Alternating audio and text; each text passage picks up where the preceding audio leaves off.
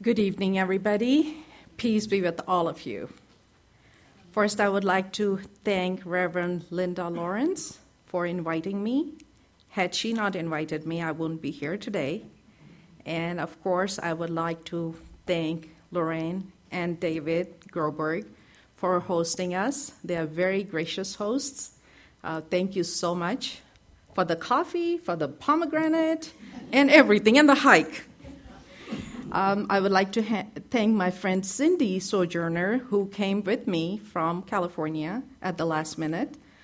She just is a wonderful person, and she decided to come with me. And I would like to thank my cousin Rehan, who lives in Tucson, who has come all the way to listen. So thank you so much, Rehan, for coming. So I decided to do Meet a Muslim conversations after the San Bernardino shootings. Can everybody hear me well? Okay, good.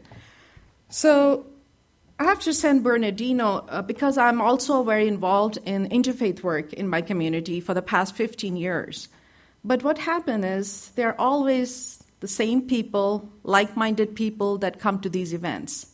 And the people that you really want to touch are not there. So I wondered, what can I do? How can I reach to those folks who will not come to the interfaith events?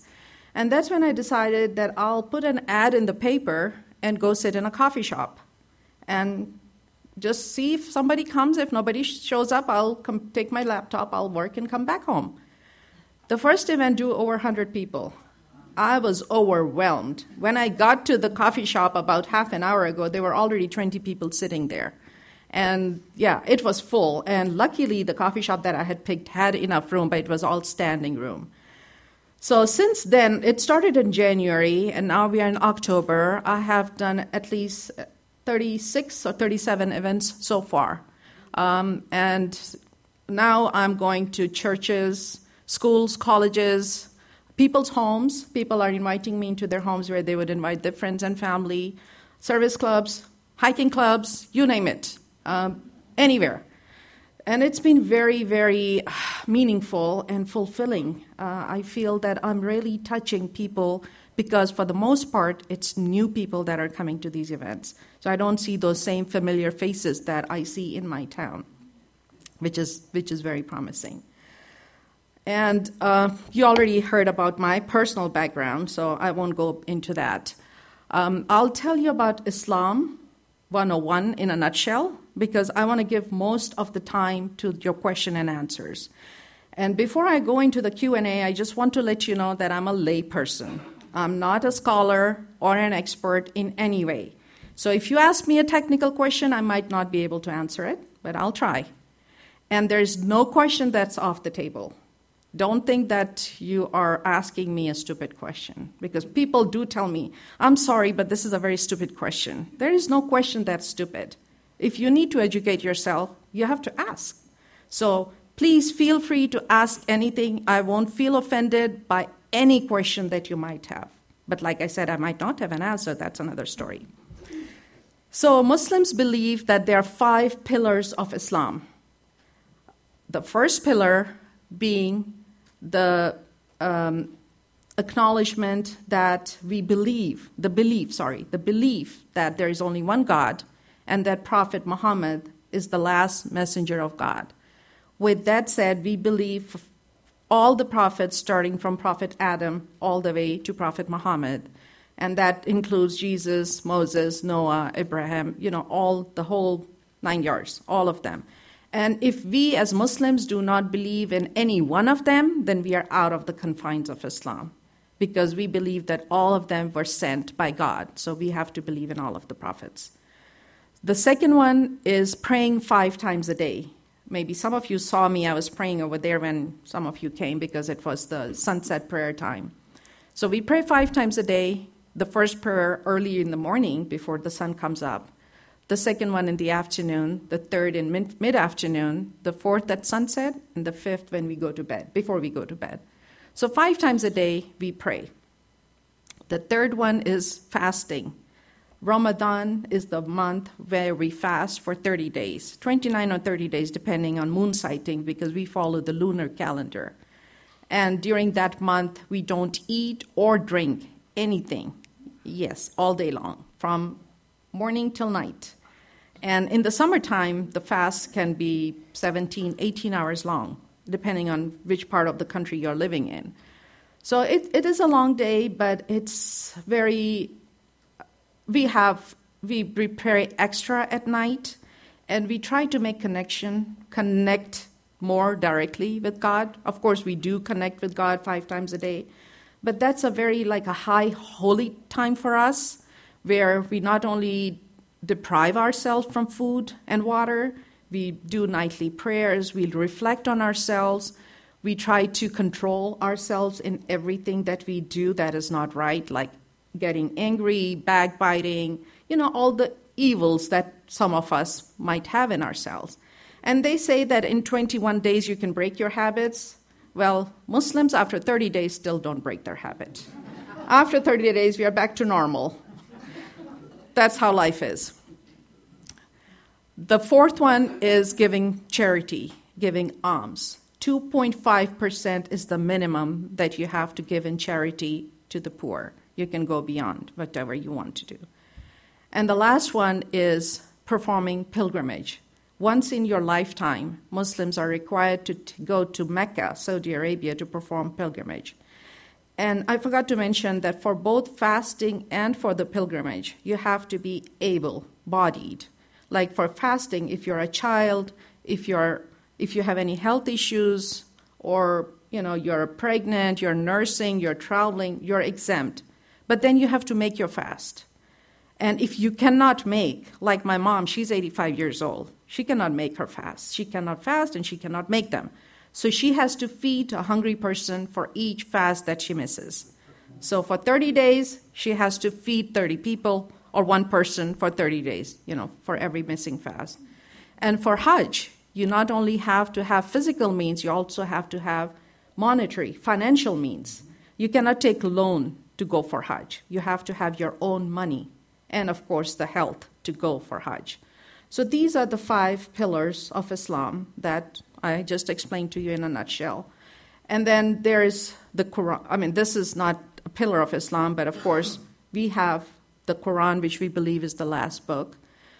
Although Muslims do not believe that Islam is a new religion, we feel that it is a culmination of both Judaism and Christianity, because the stories that are in the Old Testament, in the New Testament, are also in the Quran.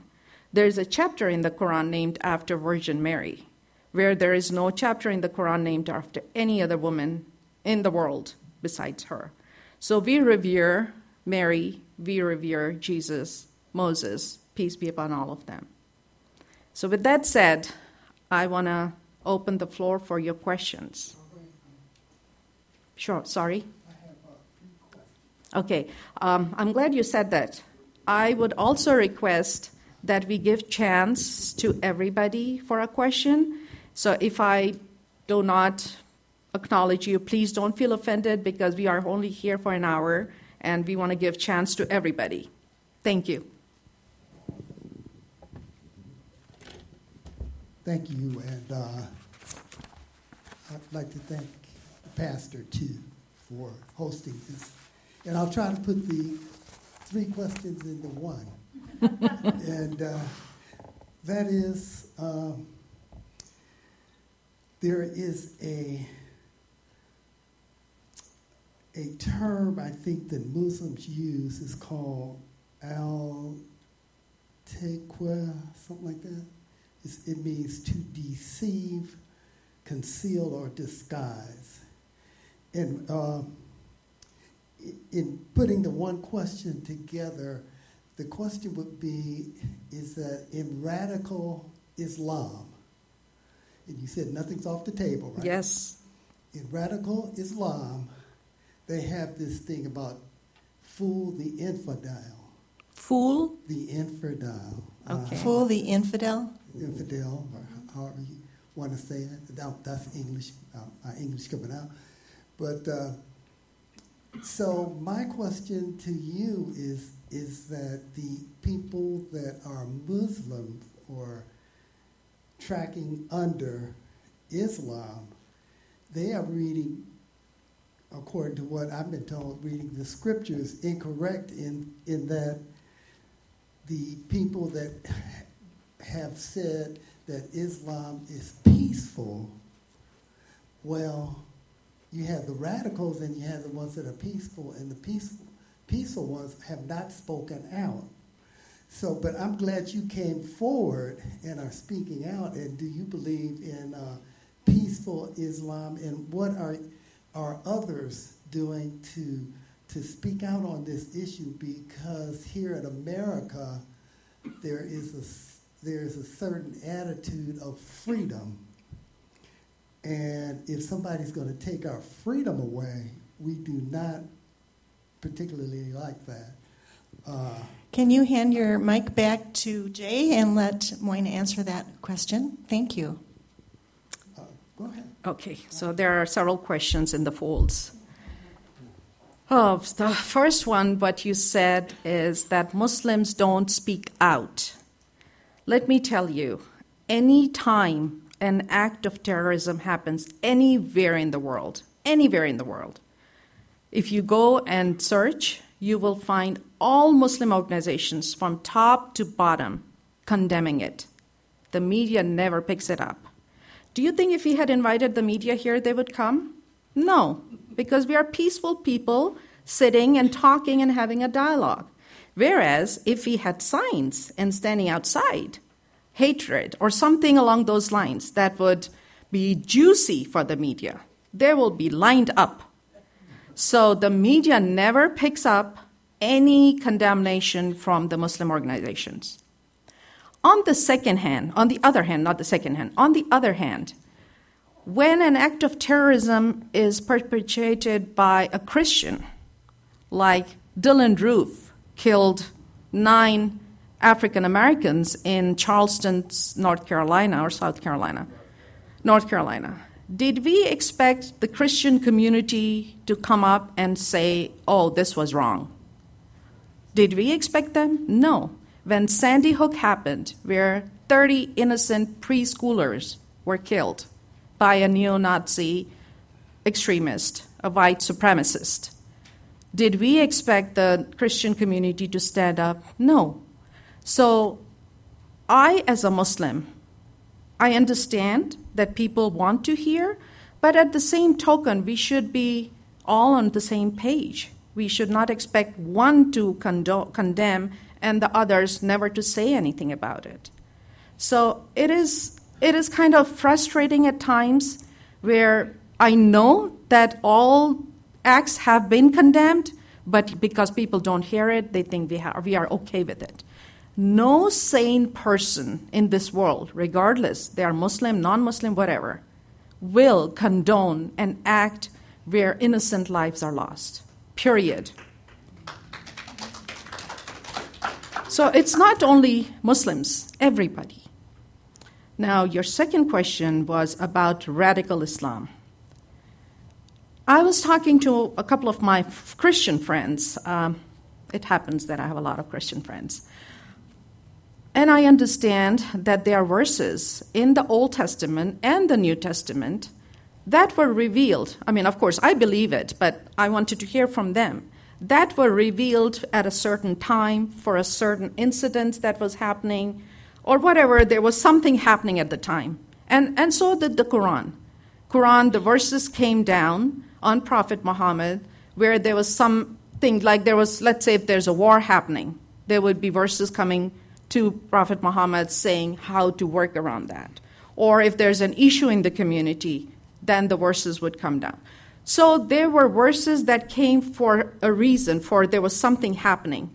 Now, if you take a verse and don't consider the beginning of it and the end of it, and you just take a verse in the middle and you say, oh, it says we can go kill people. That's not right. And let me give you an example. There's a verse in the Quran, 49, chapter, verse 9. It says, and if two groups of believers are at war, then you make peace between them. And if one of the two continues to wrong the other, fight against that group. which does wrong, till they yield to the ordinance of God. And when they yield, you make peace between them with fairness and act equitably. God loves the equitable. The believers are, after all, brethren unto one another. Therefore make peace between brethren and fear God, that you may receive mercy. Now, if I just take the sentence, fight against that group, and forget about the beginning and forget about the ending, what do you say? So it's not Islam that is telling people to perpetrate violence towards innocent people. It's their mentality. It's the violent thoughts. If somebody gives me $1 million and tells me to go kill somebody, would I do it? Would anybody in this room do it? No, because we are all people that have good heads on our shoulders. But when people have problems in their lives, when they have violent thoughts, and let me also tell you, there's a lot of politics behind the stuff that's going on in the world. We all heard that Osama bin Laden was created by the U.S., right? There's a 48-hour story done by either NBC or CBS. If you Google it, you'll find it, that the ISIS leader was created by the U.S. Now, with that said, there are drone attacks that the U.S. has conducted. Last year, pretty much every single day, there was a drone attack in Pakistan. I was in Pakistan last year in November, and I met people who have lost their whole family in front of their eyes because of U.S. drone attack. Now think about this. Pakistan is not at war with the U.S. We are there because we want to get to the insurgents. Now, getting to the insurgents is one thing, but killing innocent people and calling it collateral damage, it's kind of hard. Because if you watch the movie Eyes in the Sky, there is a movie out, Eyes in the Sky, it tells you how precise our intelligence is. They can tell you the color of your eyes in this room. That's how precise our intelligence is. If the FBI wants and the CIA wants to find out who is in this room, they can find everybody's name. They can find, like I said, your eye color too. So when they are so precise, how on earth they are killing so many innocent people? And you think that collateral damage is not going to haunt us? They're going to haunt us.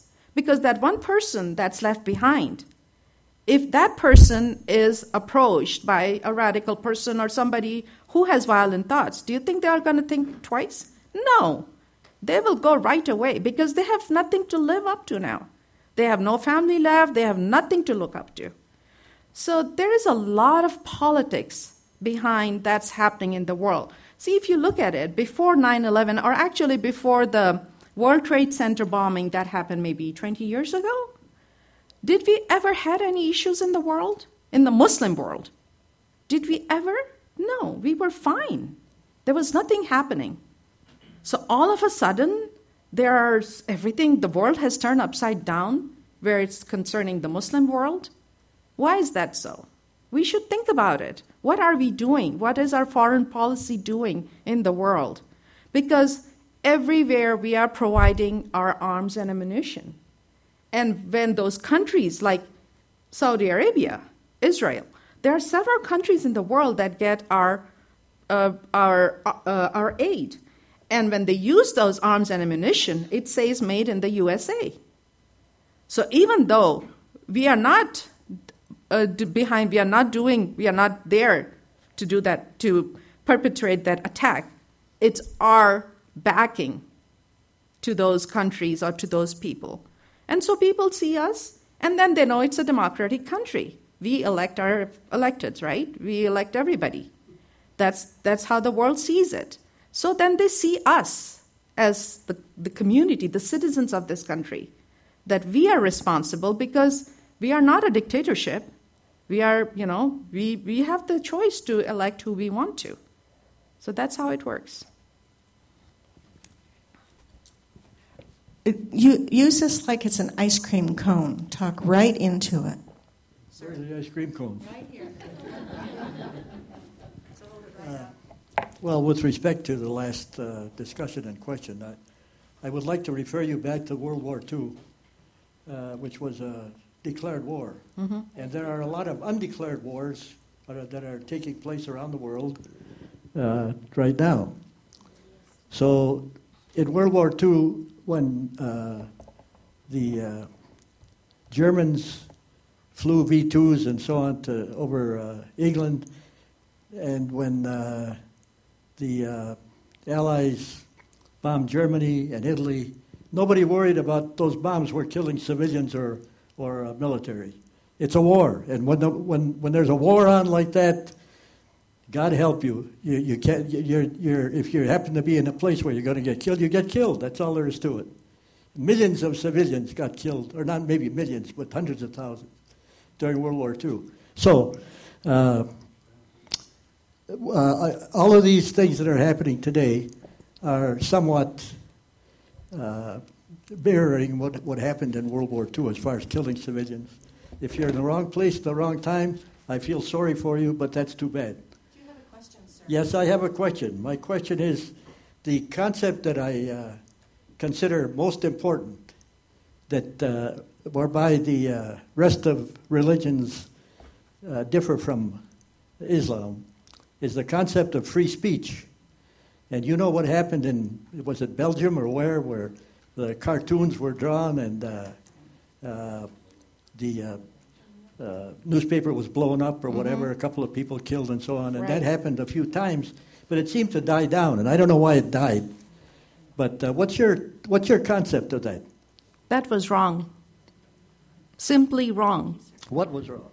The killing of those journalists, the bombing of that Charlie Hebdo headquarters, that was wrong, period. But with that said, I think that freedom of speech also has some limitations in our own conscience, not on paper, but in your own home. If you know that a family member will be offended by your saying something, you will try not to, right? Anywhere, your friends, wherever, your church members, when you know that something is offensive to somebody.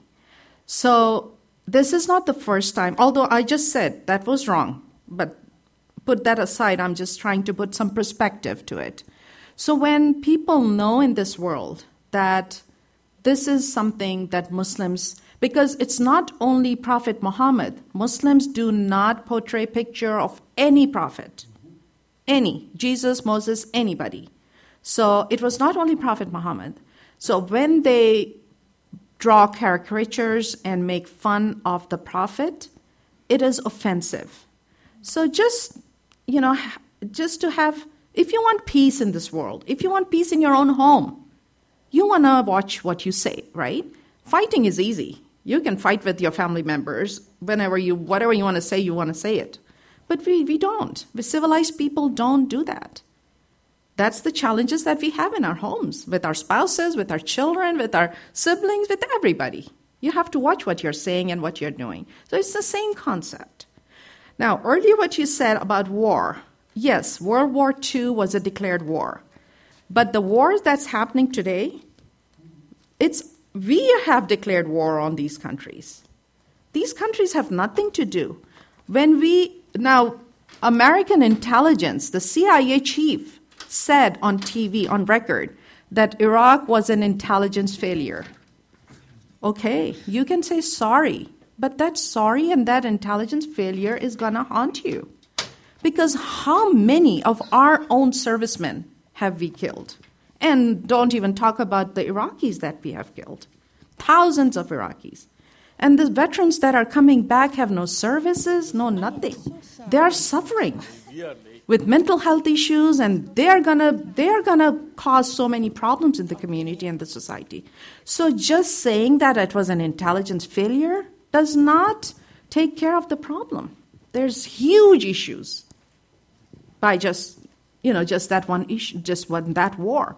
So we have been waging war with so many countries that have nothing to do with anything.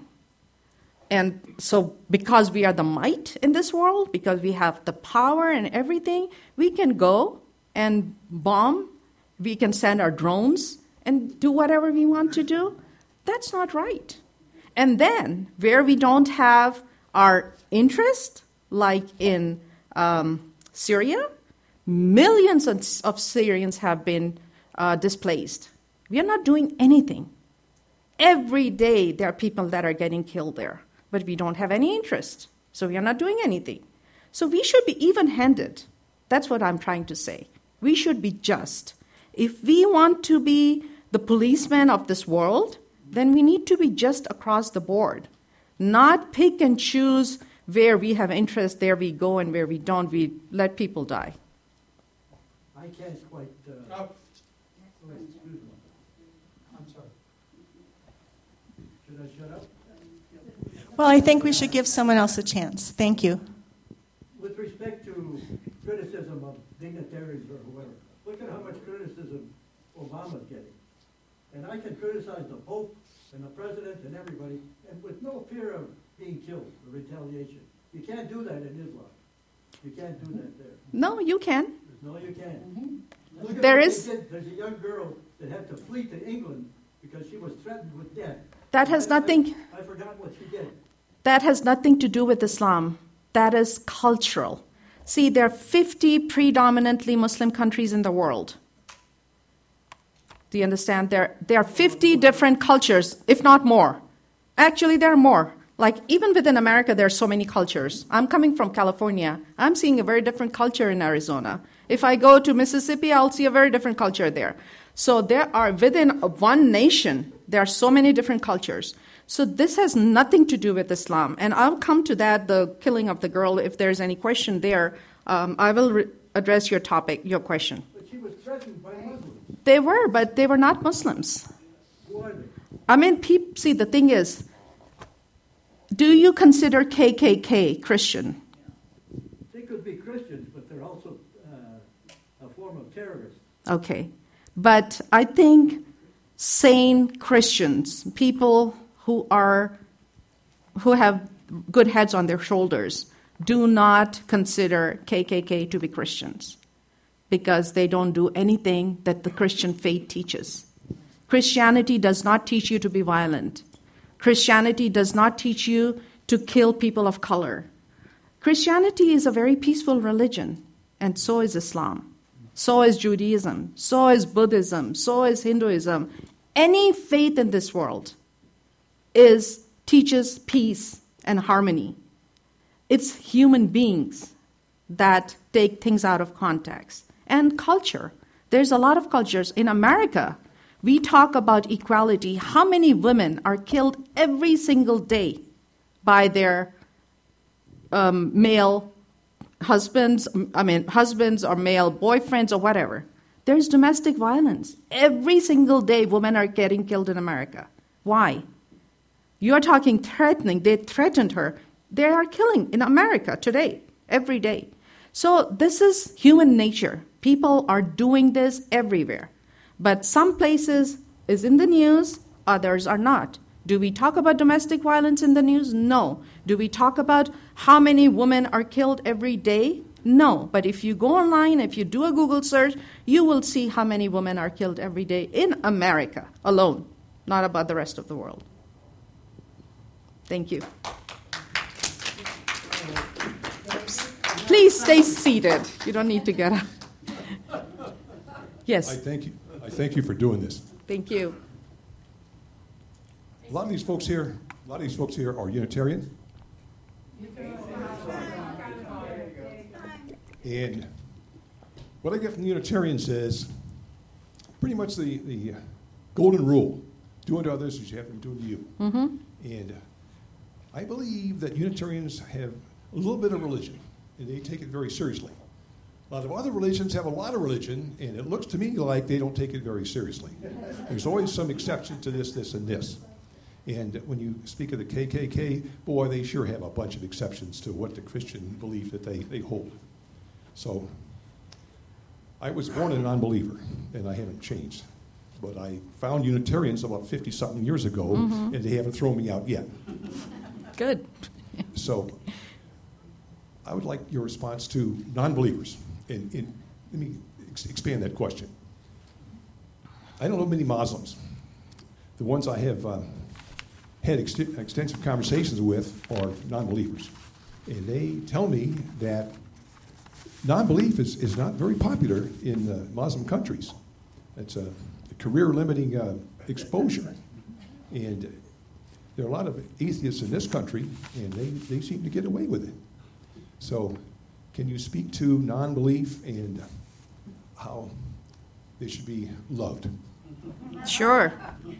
I love you. So Muslims have the Quran that I talked earlier, and then there's the Hadith, which is the teachings of the Prophet Muhammad. He lived life based on the Quran. And so whatever he did, there's a compilation of all his sayings and things that he did. That's called the Hadith. And there's a very famous Hadith that I'll read to you. It says, in the state of Medina, which was the city that the Prophet migrated to from Mecca, in the constitution drafted by the Prophet, peace be upon him, it's believed to be the first written constitution of a pluralistic society. It says, all the inhabitants of Medina, Muslims, Jews, Christians, pagans, and others, were treated as one community. So when Islam came, they were pagans, they were Jews, and they were Christians over there in Mecca. The Prophet did not force anybody to convert. And then later on, God, because they were persecuted, they were asked to migrate to Medina. They did not kill the people there. They did not force the faith on them. So for some of you that think that they're in today's world, Muslims don't treat others well and they want to force them to convert, there is no such thing. Islam does not tell Muslims to convert. In fact, in my own home, I have 2 girls, and they are both adults, and they don't cover like me. I don't force them to cover and wear the hijab. There is no compulsion. It's their choice. So I hope this answers your question that there is no force in Islam towards non-Muslims. There's a story that there was a non-Muslim neighbor of our Prophet Muhammad who used to throw garbage at him every day when he left home. As he walked out of his home, there would be garbage on him. And then for a few days, there was no garbage thrown at him. So he wondered what happened. He knocked on her door, and he asked, where is the lady who used to throw garbage at me every day? And he found out that she was sick.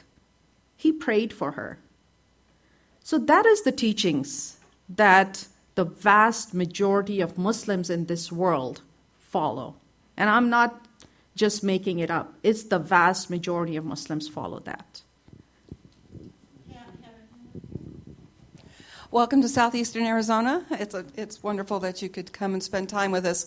I have a question about the Quran. Is it open, or has it been over the years open to interpretation like the Bible has? I mean, in the Bible we have all the different versions throughout the years. Can you talk to that? So Muslims believe that Quran is for all times.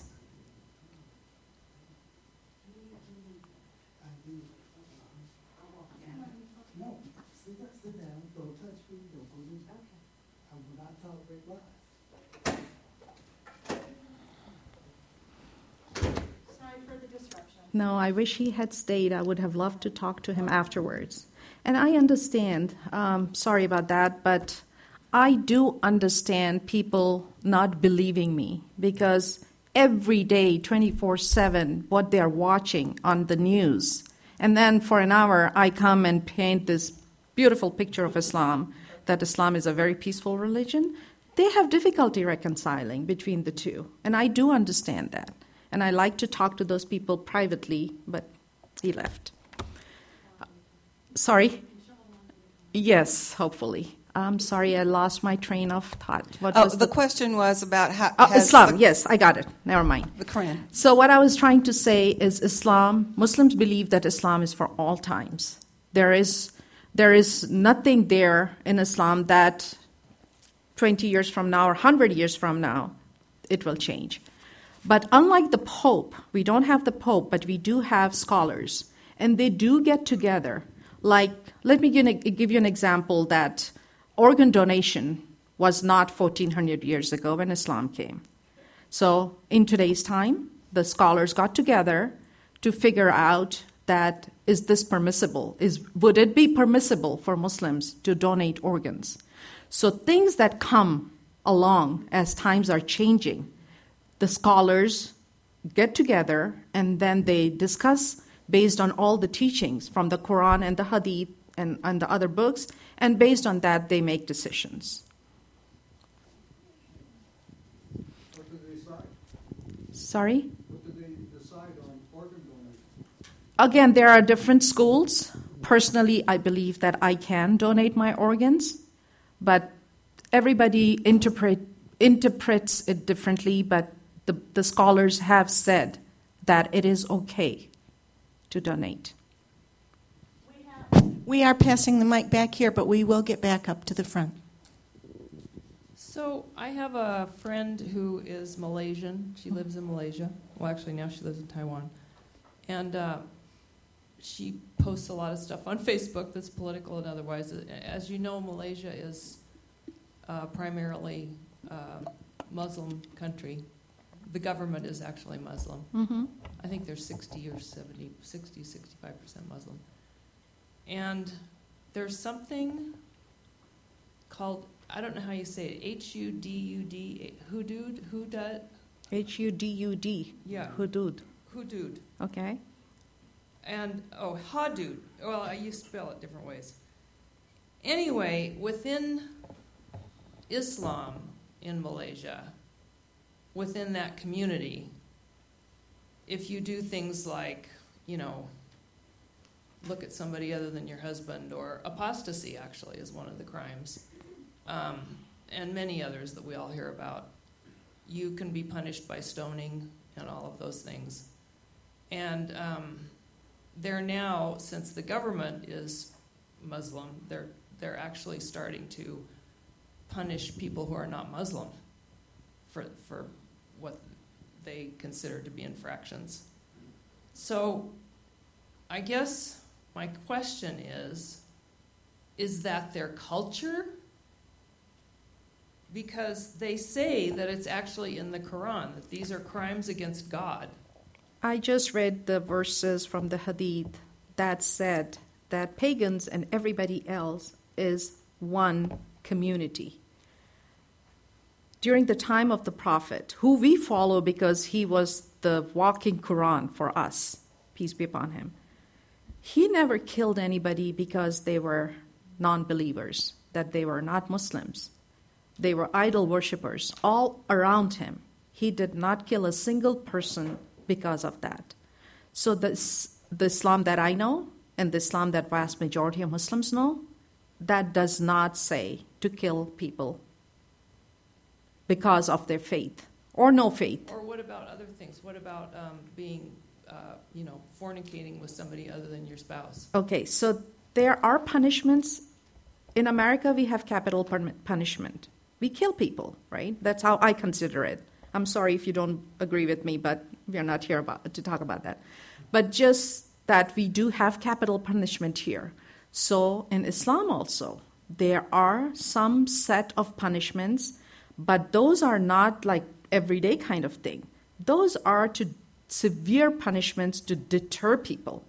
Why is capital punishment in America? To deter people from committing that crime, right? That's what I think it is. That's why people are put on the gurney.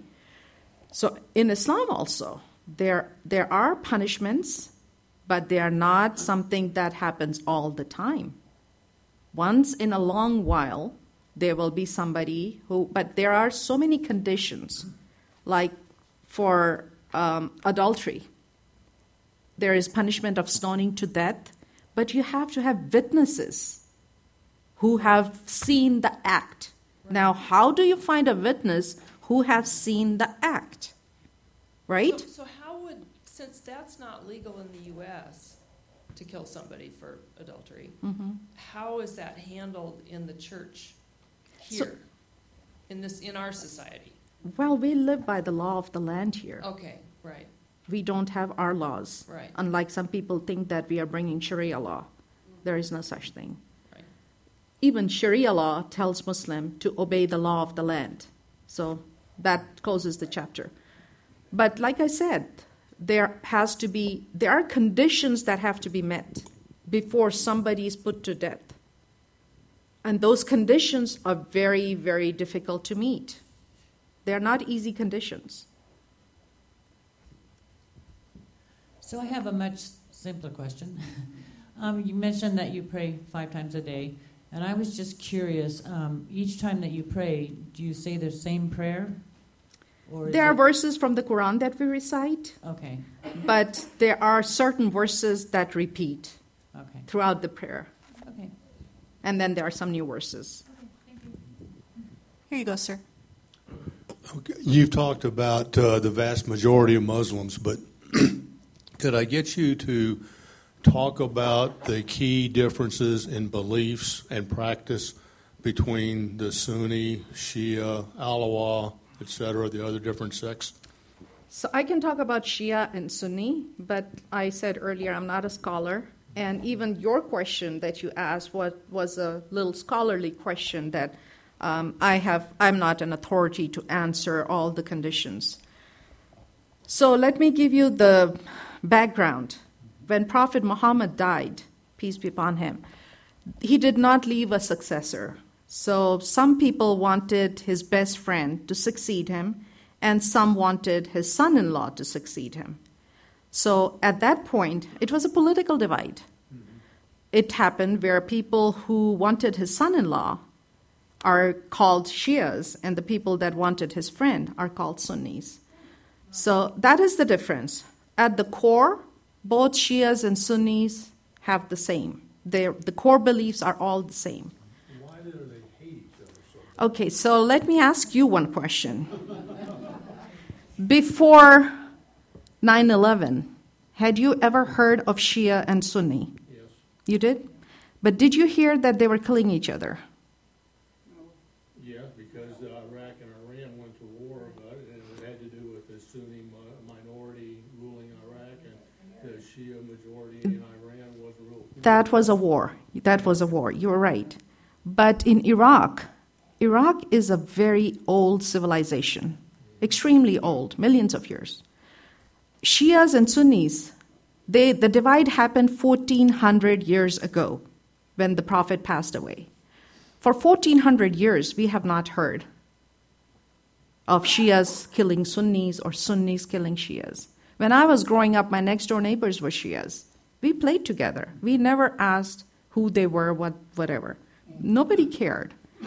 There were lots of Shias in Pakistan when I was growing up. I had several friends that were Shias. And even here, when we meet somebody, a Muslim, we never ask, are you Shia? Are you Sunni? No, we don't. Because at the core, it's all the same beliefs.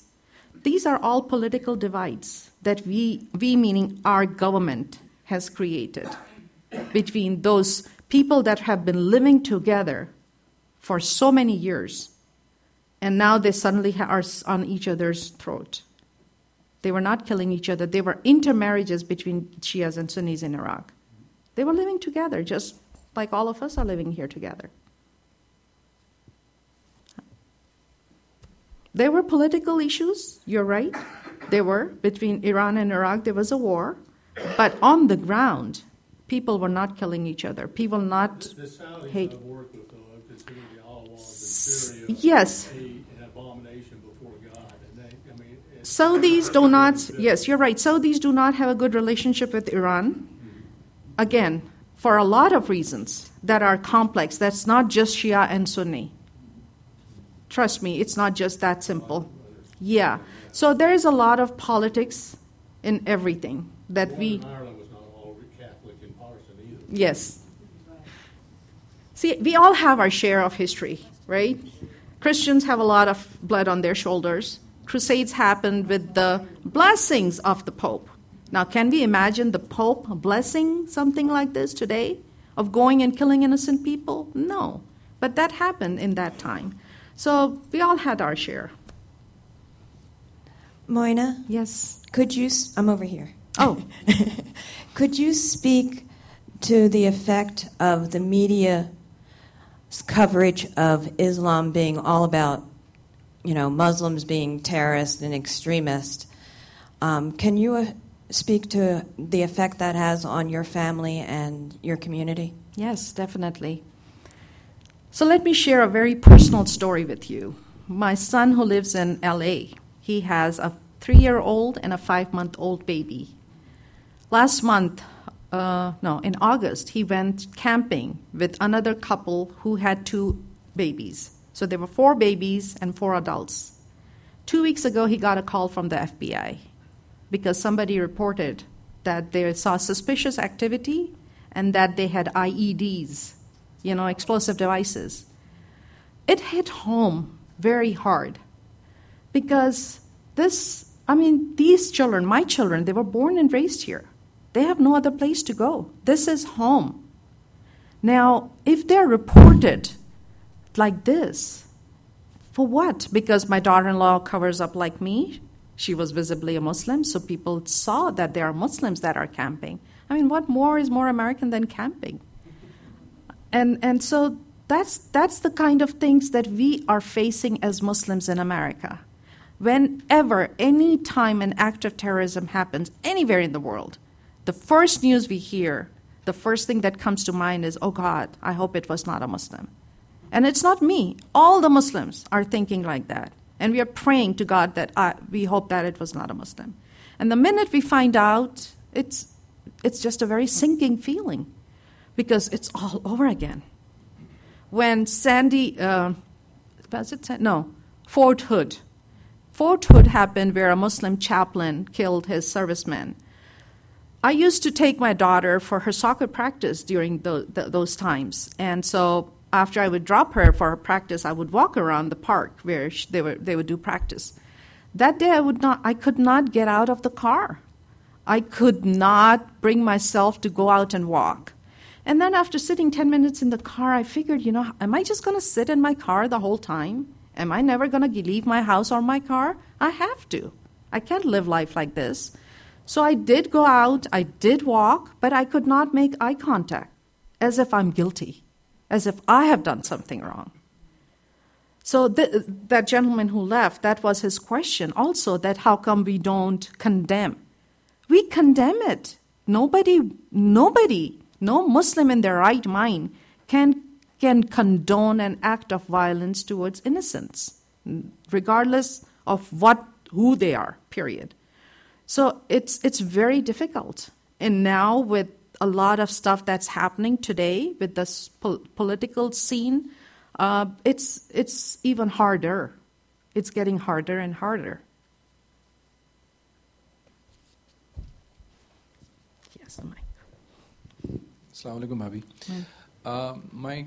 It's not a question. I just wanted you to further elaborate for the audience about the rights of women in Islam. Oh, good. I saw that it was written on the flyer, so I thought I'd just elaborate. Thank you. We hear about in the news about women being oppressed. Oppressed in the sense they can't drive a car, so that's oppression, or other things. But I guess I wanted to see if you can tell them about the inheritance that the women get, the right of the votes, and all that stuff, just to clarify those things. Yeah.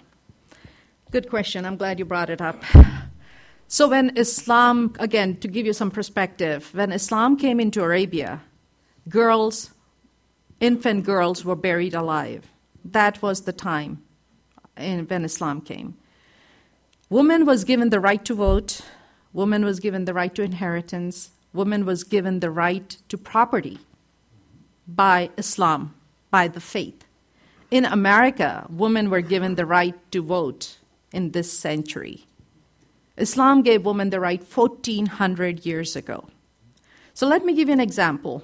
So if I work, which a lot of women do, I have the right to keep my money. I don't have to share it with my husband or my family. Because in Islam, man has to provide the financial means. He's the sustainer in that respect. So it's my husband's job to bring money home, to put bread on the table, to take care of all the financial needs of the family, not mine. So his money is my money and my money is my money. That's simple. But, of course, living in America, we have joint account and it's all going into the same account. We still have to see a woman president in America. Pakistan, Bangladesh, Indonesia, all Muslim countries have had Muslim heads of state. Pakistan had a Muslim head of state about 20 years ago. That's a long time.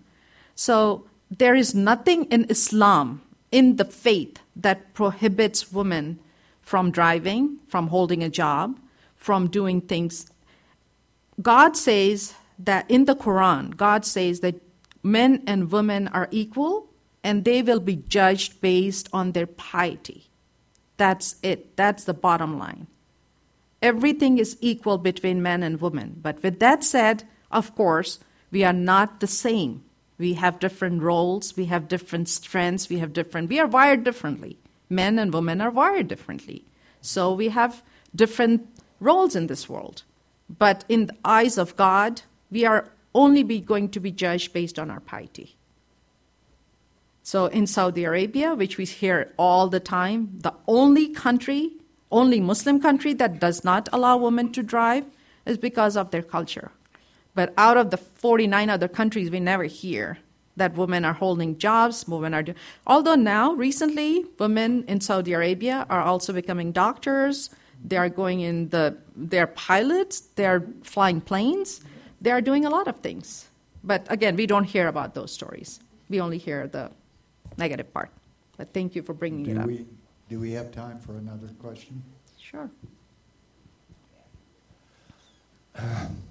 I think that part of the problem is that in the United States, I'm a retired teacher, and I think part of the problem is that many of the religions of the East have never been covered completely or thoroughly. Mm-hmm. And if they ever were, it was one paragraph in a history book that was deemed acceptable by Caucasian men. My question to you is sort of on a personal note. I think that Islam is, the majority of the people I think are moving in the right direction, and you've been talking about equality and so on. What is the Quran's take on gays, both male and female, in these various countries? Because what I have heard through various websites and so on, that individuals caught in a homosexual act are killed.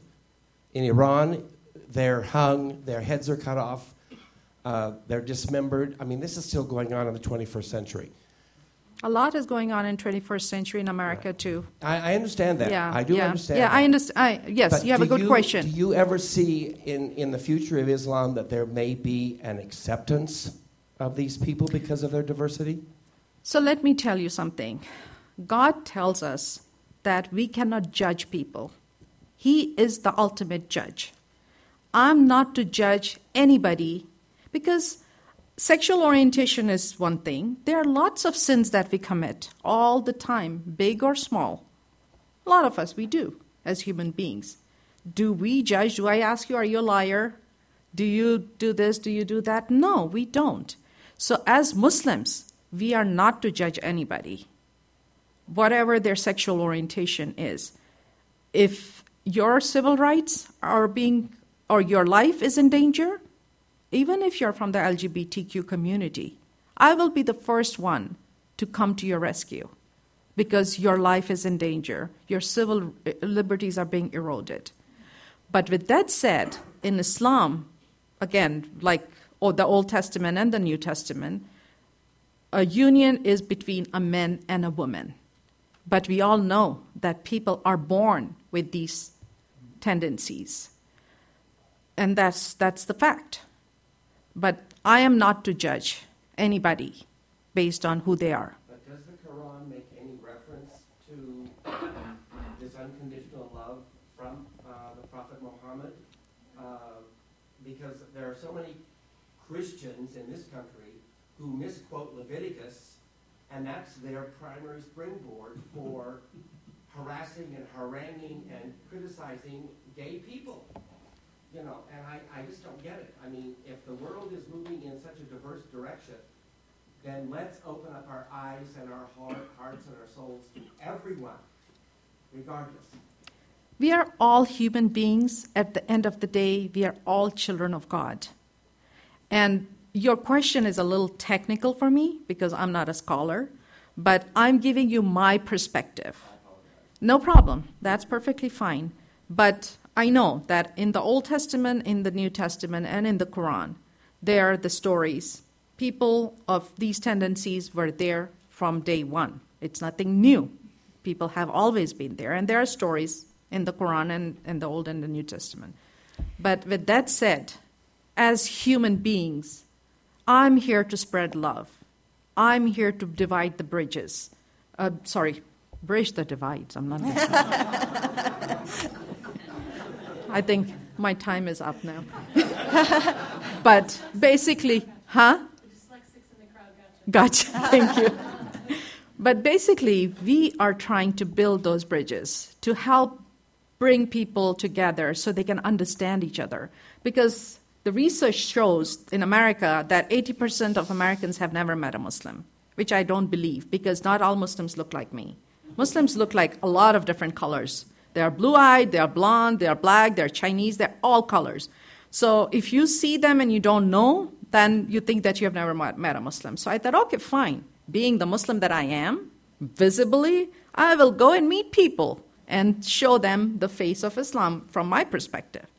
But that's a fact that a lot of people do not have that one-on-one interaction. So with that said, I want to thank you all for coming tonight. I really appreciate your taking the time. And there is literature out there. Please feel free to take it. And although we are officially ending this, I'm here, and there are some other Muslims in the crowd that are probably local. Are you guys local? From Tucson, okay. So there are 3 Muslims here that are from Tucson. But you can connect with them. Of course, they will connect you to people that are here locally. If you ever have any questions, maybe you can ask them, or they can connect you here.